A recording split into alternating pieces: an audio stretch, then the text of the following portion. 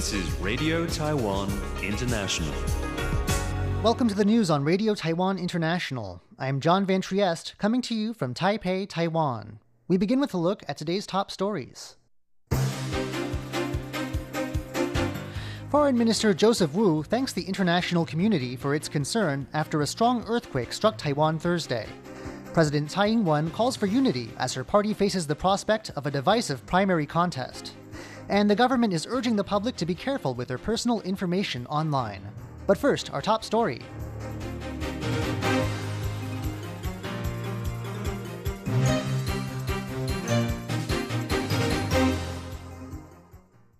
Foreign Minister Joseph Wu has thanked the international community for its concern for Taiwan following a magnitude 6.1 earthquake that struck the island on Thursday.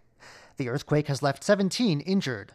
Among them is one Malaysian national who was hit by a rock that fell on a hiking trail during the shaking. The man is conscious, though he remains in critical condition.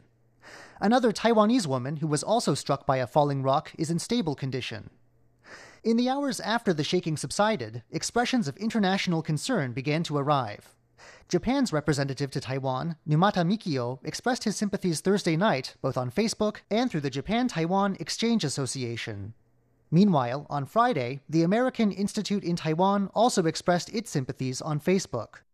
The institute wrote, quote, "Taiwan has shown the United States friendship during our times of need, and we hope we can support Taiwan during this difficult period." On Friday, the foreign minister tweeted the government's gratitude, saying that Taiwan is an island of resilience. President Tsai Ing-wen is calling for unity within her Democratic Progressive Party. That's as the party faces the prospect of a divisive primary contest. Tsai plans to run for a second term on the party's ticket in next year's presidential election. But in a surprise announcement last month, former Premier William Lai said he was launching his own bid to become the party's 2020 candidate. The party has extended a period of negotiations meant to work out a deal between the two candidates or convince one of them to stand down. But neither has budged, and the deadline for reaching a conclusion is in May. In a radio interview Friday, Tsai said next year's elections will be a watershed moment for Taiwan, determining if it continues to enjoy sovereignty and stability or if it gets pulled towards unification with Beijing. She said party supporters are worried about the party's prospects for next year. Tsai said she senses that supporters want the party's energies concentrated together and not scattered. Asked if she had any words for William Lai, Tsai said that both she and Lai have a responsibility to the party's backers. She said she and Lai should work together instead of making supporters worried. The government is urging the public to be careful with their personal information online. On Friday, Department of Cybersecurity official Jian Hongwei said there has been an increase in cyber attacks around the world. Jian said online attacks today are often aimed at infiltrating key infrastructure, but that personal information is also being collected through phishing websites. Jian said web users must exercise extra caution when filling out online questionnaires, as even giving out incomplete information can be dangerous. To prevent personal data from falling into the wrong hands, Jian said people should only give out information to websites that meet legal requirements. Jian said that even then, they should keep the amount of information they provide to a minimum. Taiwan's semiconductor industry could grow in 2019, despite a projected slump in the global market. That was the prediction from the Taiwan Institute of Economic Research on Friday. The prediction came after the Taiwan Semiconductor Manufacturing Company said that its earnings are predicted to grow by 7% in the second quarter. The company is the world's biggest semiconductor foundry and accounts for a significant portion of Taiwan's semiconductor industry. The company had seen a year-on-year fall in earnings of 32% during the first quarter.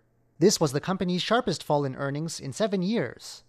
An institute analyst said that the company will benefit from a number of factors going forward. These include the company's growing production volume of 7-nanometer chips and large contracts from electronics giants like Apple, Qualcomm, and MediaTek in the second half of the year.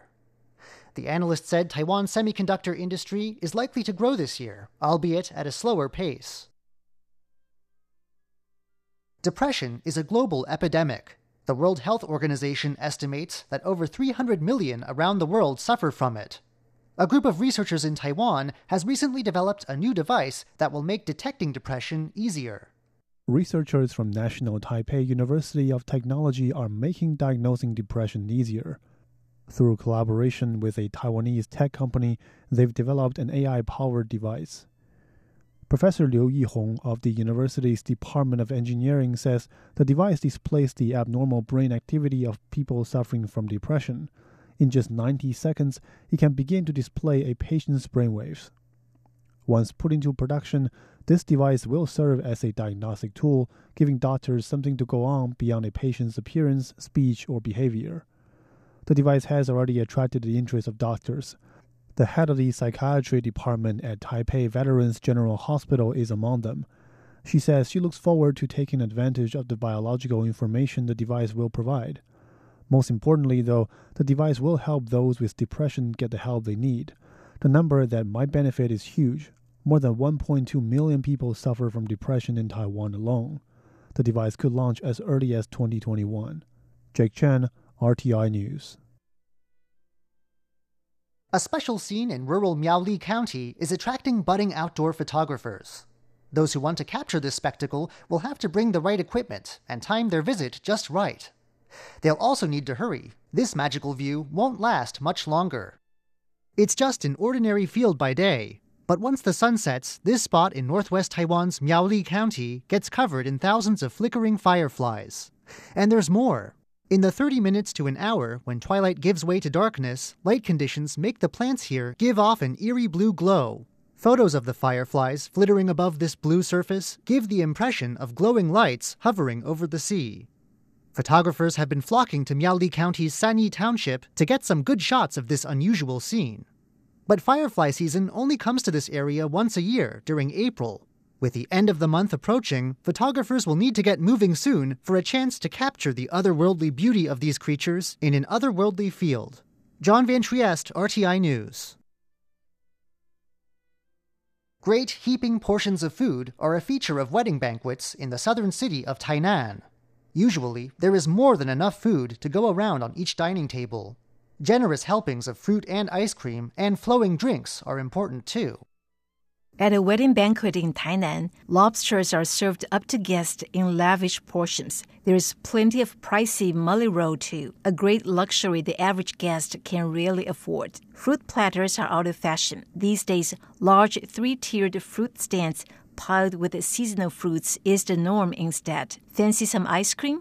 1 or 2 scoops. Why not give each guest a whole tin? As for drinks, feel free to get a bottle of apple cider from the bride and the groom. The bride wants to make sure that everyone has plenty of food to eat, and maybe even enough to fill a doggy bag with them. Why such massive portions? For one thing, heaping up food on guest plate is a way for the host to gain face. But in Tainan, at least, big portions are also fairly affordable. Compare with Taipei, where it costs around $530 to feed a single table of guests. The $330 cost down in Tainan looks like a great bargain. Guests are full and the newlyweds are happy. Paula Chow, RTI News.